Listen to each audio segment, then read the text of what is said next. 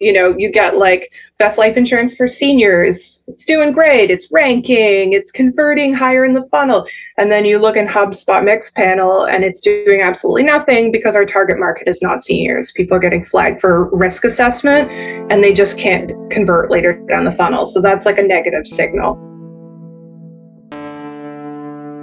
We all strive for more nowadays. More traffic, more revenue, more growth.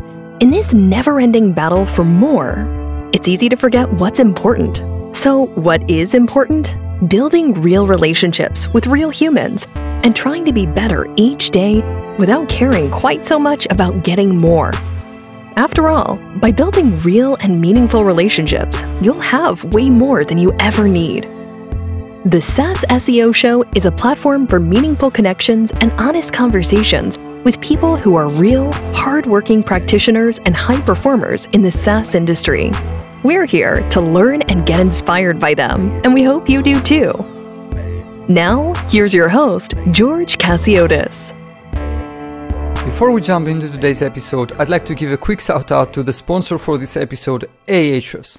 Ahrefs provides you with an all-in-one SEO toolset that does everything from rank tracking to backlink analysis, keyword research, and technical audits. The best part, you can now use Ahrefs Webmaster Tools for free to identify and prioritize optimization opportunities for your website, see all the keywords that your web pages are ranking for, take a close look at the websites that link back to and refer you in their content, and analyze other websites to find out what drives their rankings. Visit ahrefs.com/AWT and sign up for free. And now, back to today's episode. Hello, everyone, and welcome to another episode of the SaaS SEO Show. I'm your host, George Cassiotis, and today I'm very happy and excited to be joined by Bronwyn Kienapple, the Director of Content Marketing at PolicyMe.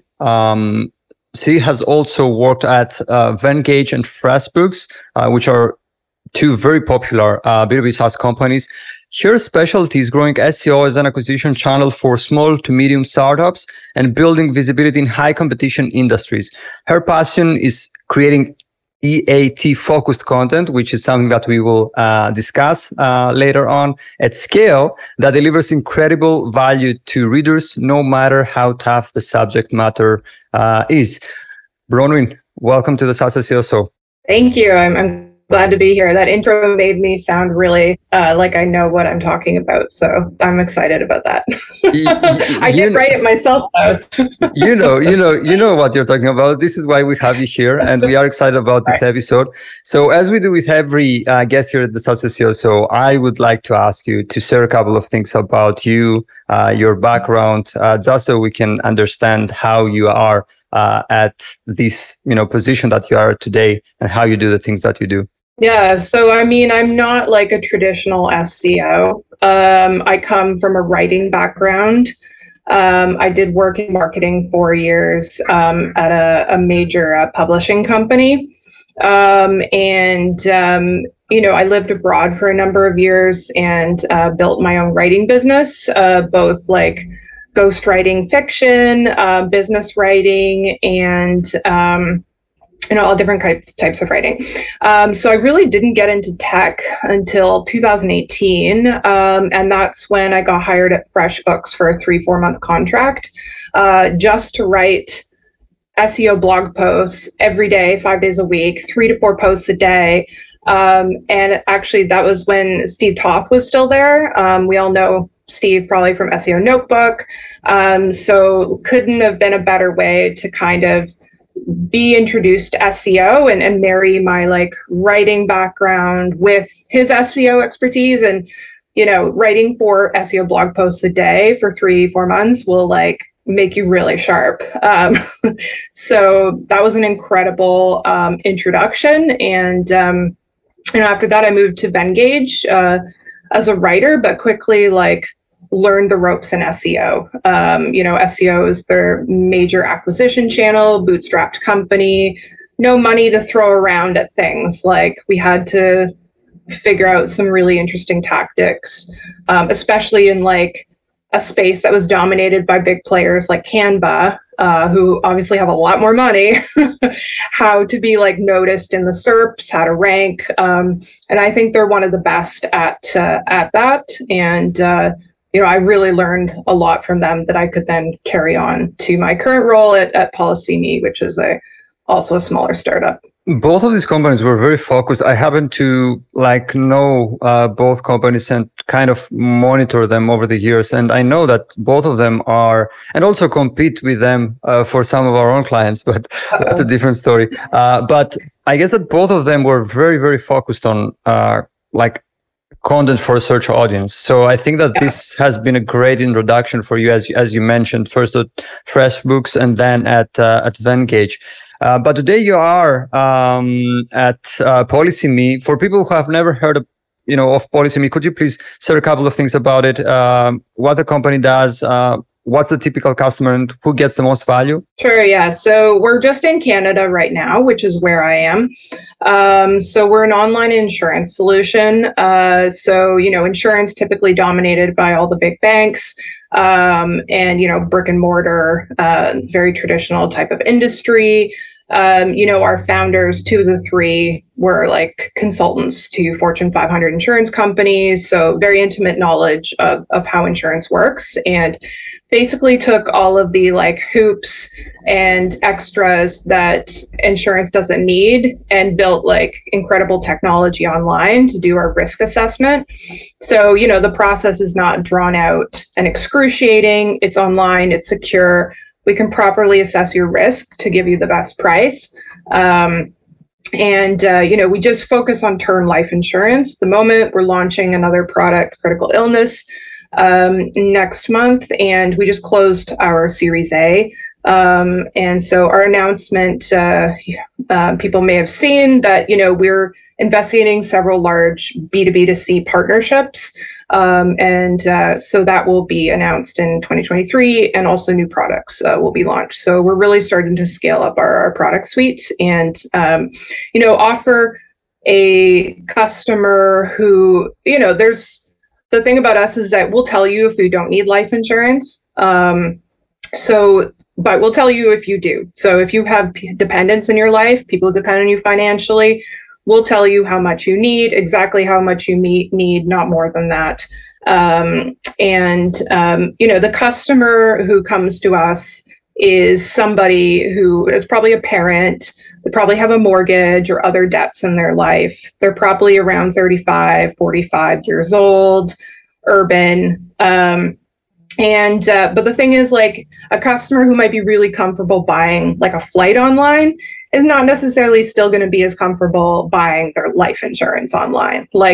You can't just be oh, everybody's online now. It doesn't work that way. It's with wills and other major legal documents, there's still some hesitation. So that's where I come in. There's a lot of education that needs to happen around why you can and should do your life insurance online, and why it's actually safe and beneficial. And I guess this brings me to the first question I had for you, which is PolicyMe operates in the very traditional industry of insurance. I assume people are used to a specific way of buying insurance.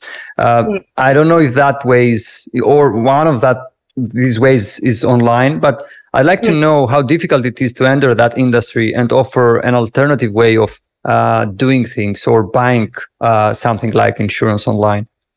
Yeah, well, there's 2 things at play here. There's the customer mindset, and then there's the and I know you're going to want to get into this, your money, your life category. And in that respect, a lot of the big banks have that credibility baked in. And so they can rank with whatever not great content they put up there. They just have that authority built up, and it's very hard to enter that space because of that. You have to be very, very smart and wily to get in a foothold in that kind of environment. As for the consumer, I mean, yes, people are used to buying from brokers, from big banks. They're told that that's the safest way to do things, and there's just not a lot of knowledge that these people are commissioned. They may sell you a product that you don't need, permanent life insurance. So it's a delicate balance between using our content to educate our philosophy and also make sure people get the information they're coming for. I don't want to beat anybody over the head with how we do things, but It's a balance. You mentioned your money, your life, and this brings you to the second question I had for you. We could say that a lot of your content, or the category that you operate in general, is referred to as your money, your life. Okay, and I'd like to connect that to EAT that we mentioned in the introduction of this episode, and ask how you manage to demonstrate expertise, authoritativeness, and trustworthiness through your content, which is something necessary. If we think that like people are buying insurance, which is not as easy as buying a physical product or something like that. So my question would be, how do you manage to do that through your content? Yeah, I mean, we have some wonderful in-house advisors, and I have a call with them every week. And I'll go through a piece myself with them, especially if it's a really critical piece to us. One thing that people always forget is to answer the freaking question that the person has. So for example, we were creating a piece, how much does life insurance cost? And you'd be surprised, nobody answers the question. Life insurance in Canada costs approximately $15 to $100. And that's the secret sauce, because the answer wasn't online. It's hard to find that information. So I asked, okay, in your experience, what's a general range for term life insurance? It's going to cost between X and Y generally. So they could give me the answer to that question, and then that answer appeared in a whole bunch of featured snippets across different long tails, because that information was not available online. And I have insider experts who can give me that information.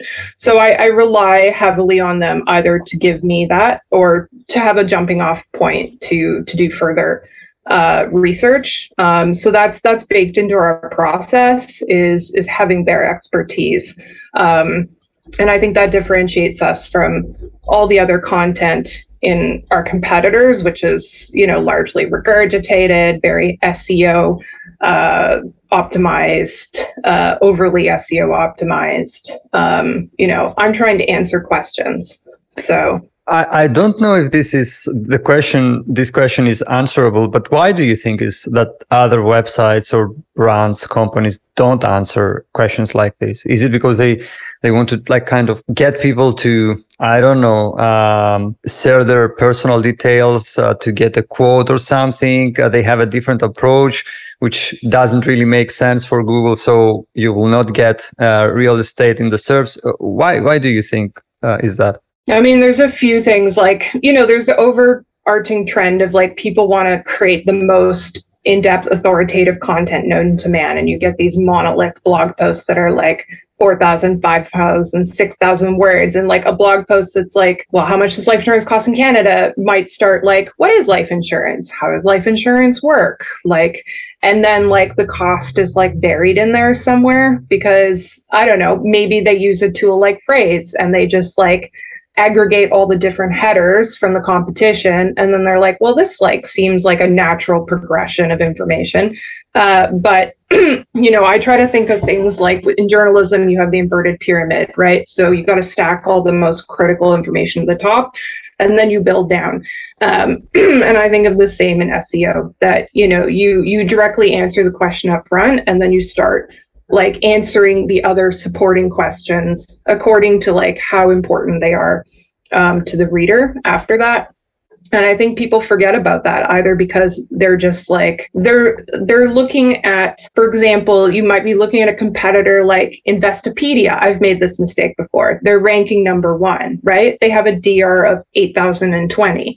I mean, it's anyone, but what Investopedia is doing is they may be doing that where they answer what is life insurance? How does it work? They can get away with that because of their domain authority. But you, as a scrappier company who doesn't have that domain authority, you can't play Investopedia's game. You have to be better than them. You have to stack the answer at the top. Answer the H2. How much is life insurance in Canada? Life insurance in Canada costs approximately $15 to $100. You have to be a lot smarter than them to beat them. Don't follow the Don't follow the pattern of companies which are not in your league, because they have a unique advantage. I like that, and I can also attest to that. We a few months ago we did an update for one of our clients' blog posts, a pretty significant one for them, which was targeting the keyword app development cost. And so what we did is that essentially we gave a range. It was like 3 bullet points with a range like small, medium, high, for example. And it like completely crushed everything else, and like it has a traffic value of around 80K and according to Ahrefs. And I think that the reason why this works so well is because, as you mentioned, the point that you made is very critical. Just give the answer. You know, when people ask what is the cost, just give them a range. This is what they want. And at the same time, this is what Google wants, because Google wants to give the most relevant answer. So I think that this is a very important point. I would like to, I have a follow-up question regarding this, like your money, your life, this EAT integration, let's say, inside your content. One thing I like about your blog is your peer-reviewed by and a name note at the top of some posts. My question is, how can you manage to get these peer reviews at scale? Do you get them for every post that you publish, or just for a few selected posts that are important to you? Yeah, I mean, I simply cannot force our advisors to look at every single piece I have. And not every piece needs it. Like if a SERP is a lot more lower competition, if I can rely on external sources instead, I just reserve this for the most competitive SERPs. You know, we have a wonderful COO who manages our advisor team. She's very invested in SEO. We have a Notion board. So, you know, when we have some pieces that are coming up, essentially I'll just put the link in. I'll be like, can you just review this? Especially if it's being updated. Can you review this? Let me know if there's anything out of date that's not right. Any hot takes you have on any of this, anything we might be missing, just give me a couple points. And then they can just write it in there. And then I take that information and I just give it directly to the writer. So I'm like, okay, this is like the SME information, you know, please like transpose it in here, whether a direct quote or just work it in. So we have that system. And we're trying to scale that up as we're trying to produce more content, new content. You know, it's always going to be tough, but that system works for now. So I always have my weekly calls where I can like pin them and be like, listen, like I need a specific answer to this. Like, let's all put our heads together for like the very like most critical pieces. Okay, that makes perfect sense. I'd like to stay on the topic of content creation a bit and discuss creating content for a search audience, which is something that you do very, very well. I would like to know what's your approach to content creation for a search audience, and how do you ensure that your content is created for human beings and not search engines? You mentioned a couple of things, that you give the answer, try to stay on the topic, and so on. Is there anything else that you can share with us that you have seen work not only here at PolicyMe, but in your previous roles at Vengage and Facebook? Yeah, I think part of it is like, don't be afraid for your content to be ugly. Meaning like it can be like beguiling to fill your content with like random images, videos, charts, fancy formatting. You know, I learned the hard way that whatever might look good on desktop looks like the dog's breakfast on mobile. And like more than 50% of our organic traffic comes from mobile. So I've definitely had to think more mobile first, and that means scaling down a lot of the fancy stuff that I wanted to do. So like having an elaborate header image, having like a lot of images, because I come from a design software company, right? It was very image heavy, and I've had to reevaluate like what are the images that actually serve the reader. Do they just want text? Text is fine as long as it's formatted correctly.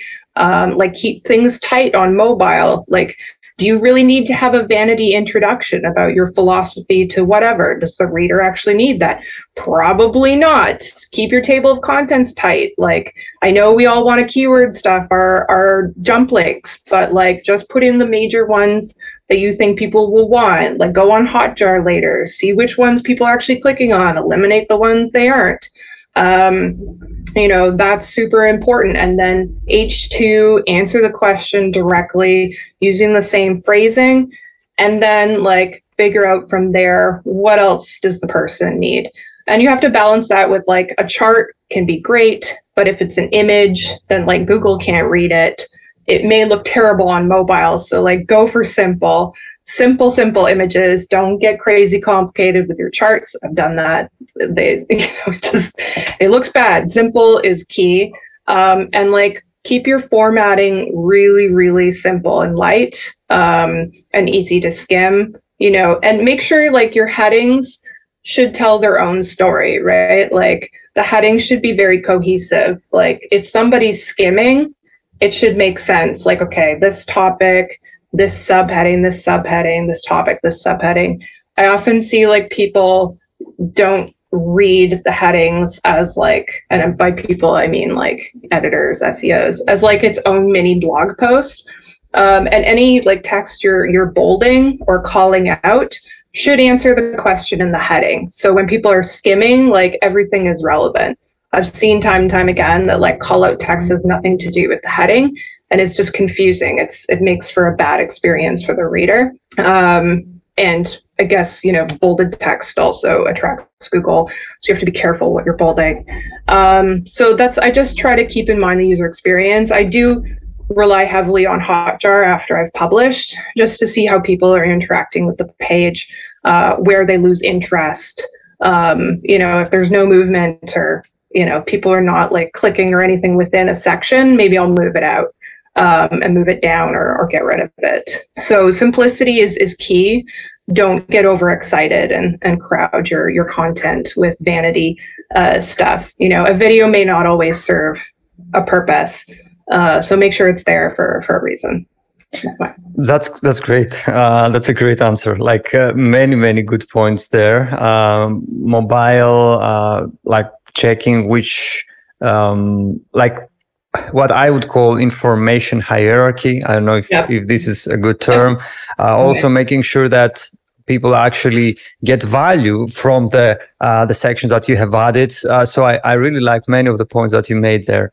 One thing I really liked on your website also is your PolicyMe reviews page, which ranks for the term PolicyMe reviews. Instead of letting review or affiliate sites, quote unquote, steal that branded traffic and ask for commission to send it back to you. Can you speak about that page a bit? Because this is something that we almost always advise to our clients when they've reached a level where people are, looking for reviews based on their brand. Yeah. I mean, that precedes me. The first iteration was just like a widget from we have reviews.io. So it was just an embedded widget and that was it. I created a new version, which we're currently A/B testing, where I curate the reviews by pain point, objection, I guess. So the first is the most critical, price. Then it's like, how easy is this thing to use? Then it's like, how trustworthy are these people? Am I going to be able to get life insurance if I'm not 30 years old and perfectly healthy? Like, so I've tried, and it seems to be beating out the original just because it more directly answers people's objections, instead of just having like a date, like recent date. But anyway, it's been up so long that it's ranking, and we own that real estate. So that's a good point. I will get back to content and approach things a bit differently this time. You have more than 120 posts on your blog, which I think is a point where you should start caring about updating and refreshing your content. Could you speak about your process and workflows regarding content auditing and updating? Is that something that you do? And if yes, do you have anything that you can share with us? Oh yeah. I mean, at Vengage, like our bread and butter was updates. Like we had a core list of content that was critical to our revenue. And, we kept a very sharp eye on the rankings. If things were slipping, we built backlinks to it. If they started slipping more, like we looked at whether we needed to make an update. And I still follow that philosophy. And I try to make sure that like some updates just need to be a light touch. Maybe you reorganize, you put a section, bring it up, or just like keyword optimize. Sometimes you're going to have to do a complete overhaul. It's important to know which is necessary because you don't want to spend 3 days on something that only required a little bit of fiddling. So be sure like how much of an update you need. But I've carried that same philosophy over. Like there's a lot of noise on our site because there's a lot of content from before I came in that's like very low intent traffic, but high like what is BMO's routing number, for example. And I just completely ignore all of that stuff. So I keep a very tight focus on what's actually converting. So, I always look at GA just like buyer conversion goal. And then I also keep a very close eye on how it converts down the funnel. So, you get like best life insurance for seniors. It's doing great. It's ranking. It's converting higher in the funnel. And then you look in HubSpot Mix Panel and it's doing absolutely nothing because our target market is not seniors. People are getting flagged for risk assessment and they just can't convert later down the funnel. So that's like a negative signal. So it's a false positive. So, I keep a very close eye on not only what's like ranking and converting, but converting later on in the funnel consistently. And then, my question is like, okay, these are our core pieces. That narrows it down a lot. There's not a lot of pieces which are like, I call them my unicorns. There's only about 5 that I really, really care about. And I just keep a very close eye on the rankings on a weekly basis. Probably too close an eye. I drive myself a little crazy. And, I really just try to understand, like, what are our competitors doing? What have they changed? Why did they go up? Is there something they're still missing where we can add value? Is this to do with a core update? Like, why would they have benefited or we did? It becomes easy to like stay focused if you really know what's driving revenue for your business. It just narrows things down. So, but we try to like either do some form of an update for at least those 5 pieces every quarter.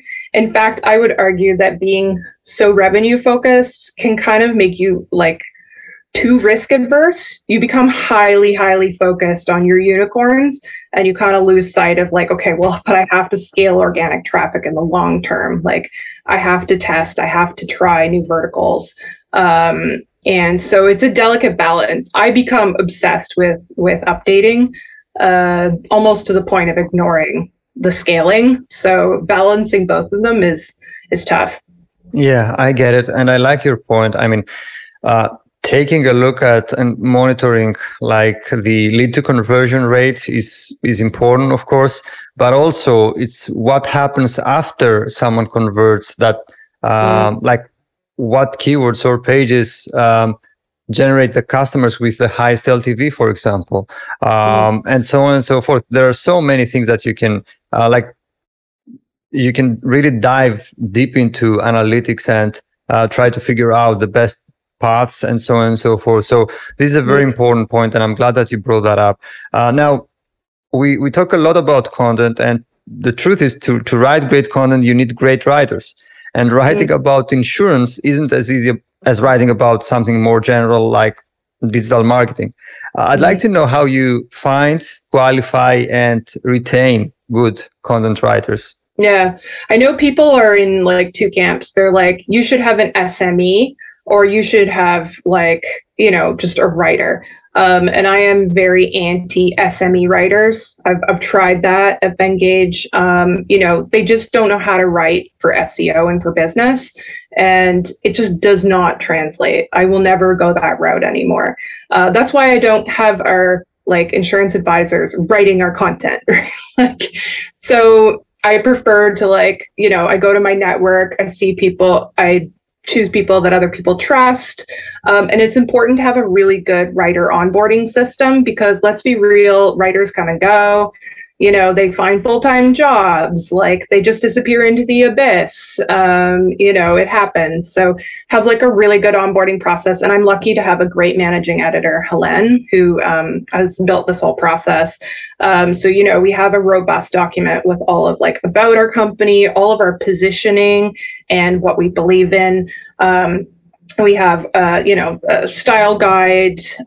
We use templates in Webflow. So the writer works directly in Webflow and all the headings are laid out already.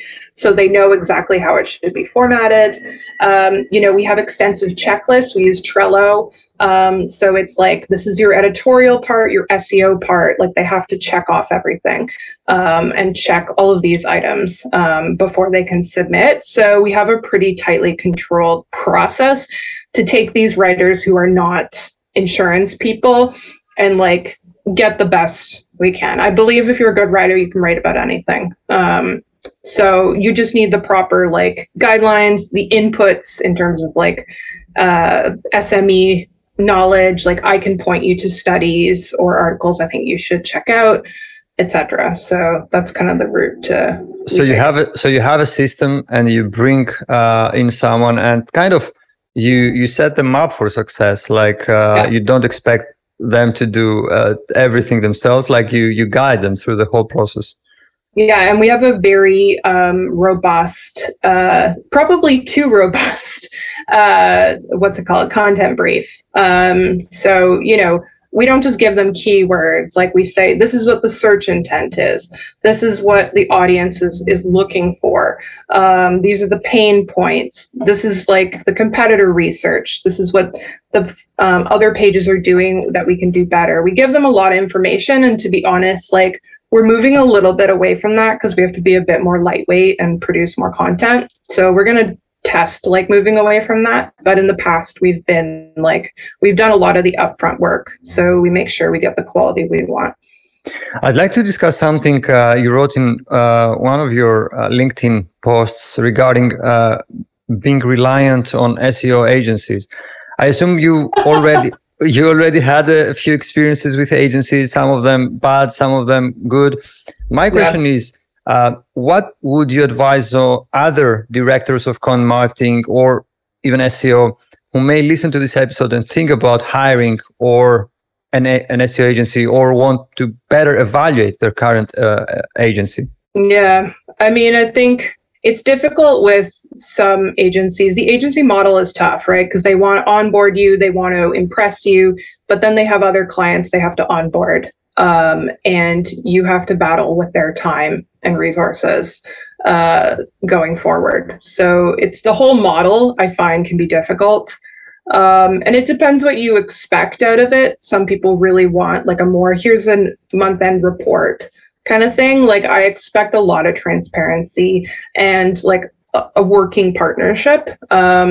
And I believe like your agency should be very upfront about what their retainers' deliverables are. Like, are they doing daily site checks that you are never going to hear about and are never going to be like, you're never going to hear anything about any of this, but this is something that they believe is part of their retainer and that they do every day and adds value. So you should be very clear, okay, if this is your retainer, this is what it involves. Is it going to be scoping this, pulling these reports, providing this information? Like, what does the retainer include? Like, crack down on that and make sure like not only are they delivering on a monthly basis, but they have a long-term vision. They're building up towards like next quarter, that they're working in advance. Before the month starts, they should already have a plan in place. This is what we're doing. This is when you will get it. You can expect this and this on these dates. And they follow through. So the transparency and proactiveness is critical. They should be a partner. You shouldn't be stuck with an account person who's just like listing your questions and then you hear from the main SEO in a week. Like, I mean, that it depends what you want out of your agency, but SEO, like things change so quickly, like you really need a partner in it and they need to have the bandwidth to be able to work with you. Demand more, demand better, demand. That's a great, yeah. I really like your answer, and also I would say it's aligned with many of the things that we think of and try to integrate in our way of doing things. For example, in the beginning, we used to have the typical retainer model, but I realized that it feels great when you sell that to the client and you close them and everyone is satisfied and so on and so forth. But let's be honest, SEO, especially as SEO used to be done a couple of years ago, where we were talking about like tile tags and meta descriptions and so on and so forth, things that are less important nowadays. You kind of front load the work and then you're just leaving it there. And I happen to be connected with many people, and many of whom work with SEO agencies, and a common concern and almost a pattern I see is that they tell me that after a while, I really wonder, what they are doing. And so, and this is a valid concern. And so we changed that. At some point, we realized that, in some cases, this may not work for the agency as well, because the client, if things are not clear, like these are the deliverables, the client may request more things. We have experienced that as well. So I think that the best way, which is something that you mentioned as well, obviously transparency and like proactiveness and so on, but also very specific deliverables. I don't think that nowadays deliverables are, like tile tag optimization or something like that, because these things become less important. But having a very, very well-defined scope, even if that means that like you will engage an agency for less time, you don't have to like engage an agency for 12 months. Like it can start with something less, so that the scope is well defined and you can evaluate things better. I've seen that this can work better. And at the same time, at the end of the month, when like you will send the invoice, the client is not going to wonder what did we get from them this month, because they know that this is what we are paying for, this is what we expect to get. That's it, Yeah, you should never be wondering like, well, what was the $6,000 for? Was it just for a call and like a PDF? Like, and I think you're so right. Like SEO has changed so much. You can't just apply like a cookie cutter approach anymore. You can't be just like, here are some reports that I'm going to customize for you. This is like this content audit that I do for everybody. I'm going to do it for you. Like, I think a lot of like the disconnect is like, agencies will provide a lot of reports, and then like the client is left wondering, well, how the heck do I execute this? What is even critical here? What is the thing I should be focusing on first? How does this even align with my business? Like, there's that disconnect between the reporting and the execution. And I know a lot of SEOs will say like the best client is the client who pays and like doesn't complain. But as like I see this chatter in the Facebook groups. But as somebody who's on the other side, like it's a critical acquisition channel for us. So like, somebody who's a good client should have a lot of questions, because there's a lot on the line. I agree with you, and we really love to work with educated clients. And regarding reporting, and I will say that, and we can close this question so that we can move forward. But regarding reporting, like in the beginning, we used to do reports, and back then I was pretty much, it was pretty much myself with a couple of freelancers. So I was doing reports, and I quickly realized that, no one reads these reports. Like you spend so much time actually doing them. The truth is that a busy CEO, for example, that like wants to fundraise and has to grow the company and so on and so forth, doesn't have the time to read this report. But instead, what we do nowadays, and this works tremendously well, is that, as you mentioned, the key word here is proactive communication. We proactively communicate wins, which is something that, believe it or not, our points of contact need as well, like, because they need also to ensure the internal buy-in and so on. So we communicate wins so that they know that, okay, these things happen, and I can communicate them internally so that we can continue doing great things together. And also, when things are not going so well, let's say, again, we proactively communicate them. You know what? For example, there is a Google algorithm update. We expect these things, but let's see how the next 2 weeks will go. And so proactive communication is key, I think. And what we don't need, at least in my experience, is 20-page reports that no one is going to read. Just to say that okay, we did this report, we can send the invoice now at the end of the month. Anyway, I guess I guess one of my last questions would be, in your career, you've worked in SaaS companies that were heavily focused on SEO, as we mentioned in the beginning, and I would like to know what were the biggest challenges and learnings you got from these experiences? I mean, I've learned that if you're going to do a CMS migration, like from WordPress to Webflow, you better have great technical SEO support. I did that at the beginning of my job at PolicyMe, and our search traffic tanked, frankly.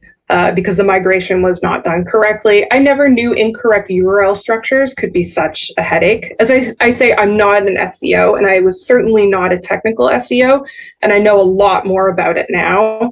But I've learned if you're going to do a migration, you better have really, really good help to make sure it's done correctly, or you're going to see a big hit to your traffic, and it takes a while to get back up.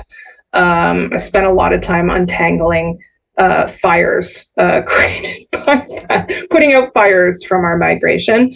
And I think a big part of that was the site hierarchy was not set up as well as it could have been. There wasn't a clear hierarchy at all. And a lot of what I've been doing is trying to build these pillars. We didn't really have any sales pages. We just had a lot of blog content. So we need a life insurance page, and then, /life insurance /term, build off that pillar with a term life insurance page, a mortgage life insurance page. I really did not grasp before I came to PolicyMe how important site architecture is, and how clear it needs to be, and how what the supporting content should be. It should not cannibalize each other. I've been doing a lot of redirects because we had a lot of duplicate content. So having a very clear structure has been important, and that's going to become even more critical as we add more products and more languages. That's also on the horizon because we have French in Canada as well. I've experienced some of that because in Vengage we had we had a Portuguese site, Spanish, we're an international company. So keeping your site architecture very clear, not only for usability of users, but Google, obviously. So that's been a big challenge, and finding the right content verticals that have enough juicy traffic that also align with your product. It's easy to see a vertical permanent life insurance, lots of traffic potential, but you don't sell that product, you don't believe in that product, so you could spend a lot of time getting traffic that's not going to convert. So where are the biggest traffic opportunities that have the potential to convert? Test first, like I did with life insurance for seniors. Was could we actually attract an older audience? The answer is no. Don't build out a whole cluster. The signal is going to tell you yes or no. So that's been a lot of my work. More in a B2B sense of Engage.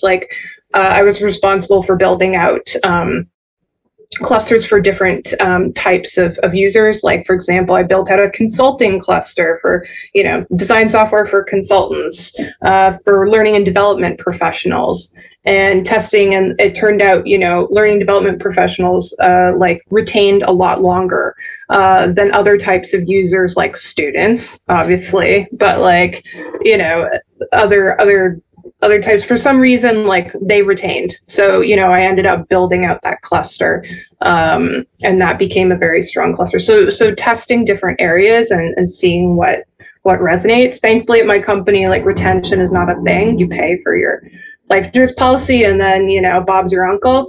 But, I know for other companies, that's a big thing. So that's really been part of my success and my journey is just figuring out what ultimately converts and what resonates. That's great. And I remember, I think they are still big on localization, but Venngage did a great job when it comes to localization. I mean, I think their biggest, according to Ahrefs at least, their biggest sources of traffic was, I can't remember exactly the like which country, but I think it was like Spanish speaking countries. So they were doing a great job when it comes to localization. Yeah, they did. I mean, another thing they did really well was like link magnets. So, as a company who could not afford to buy backlinks, which we all know is, you can't do that, but could not afford to buy them, like they created a lot of content like statistics, reports that attracted huge like DR backlinks. It's much easier in the marketing space, I know, to do these things, but I definitely learned about the power of content to passively attract links. That's something we're testing again right now. And they also had great relationship networks with different link builders. They were very, very good at that. We had guest posters who were constantly pitching, relationships with other sites, and that's like a critical network. I think once you have too much money, sometimes you can just think you can throw a whole bunch of cash at buying a whole bunch of backlinks, and that's going to hurt your site. So even if Google doesn't figure it out, like eventually, those links are not going to work the way you think they will. And an SEO once told me that your backlink profile should look like somebody created it while they were drunk. And I really agree with that. Like bad anchor text, like random, like the randomness is okay, and that comes from like relationships, not from purchasing links. That's a great metaphor, or I like that. Anyway, that's all. That has been all very, very insightful. Bronwyn, thank you very much. Last question I have for you, call to action for our listeners. Where can people find out more and get in touch if they'd like to?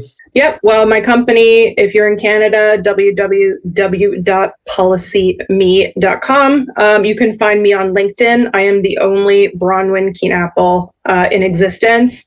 So you'll be able to find me there, and my oversharey LinkedIn posts, of which I'm committed to doing one a week. So follow me on there, add me, connect with me. Please don't pitch me your like backlink services. Please, I love you, but please don't. Yeah, once per week is fine. I think it's okay. It's a very good frequency. Anyway, Bronwyn, thank you very much for being on the show. Really enjoyed this one. Many, many interesting nuggets. I think that we will find it difficult to find a preview for this episode because you shared many great things. And who knows, maybe we will do another episode further down the line to discuss even more exciting things from your journey. Thank you very much. That'd be great. Yeah, this was wonderful. Thank you so much, George. I really enjoyed it. Thank you for staying with us until the end. Before you go, I'd like to give a quick shout out to the sponsor for this episode, Ahrefs. Ahrefs provides you with an all-in-one SEO toolset that does everything from rank tracking to backlink analysis, keyword research, and technical audits. The best part, you can now use Ahrefs Webmaster Tools for free to identify and prioritize optimization opportunities for your website, see all the keywords that your web pages are ranking for, take a close look at the websites that link back to and refer you in their content, and analyze other websites to find out what drives their rankings. Visit ahrefs.com/AWT and sign up for free. Another episode of the SaaS SEO Show has wrapped. We hope this episode has taught you something new too. We'd like you to connect with us so you can keep up with all the new content that we're creating. Before you go, it would mean the world to us if you could subscribe to this podcast and over at our YouTube channel, where we upload the video version of this and every episode. Until next time.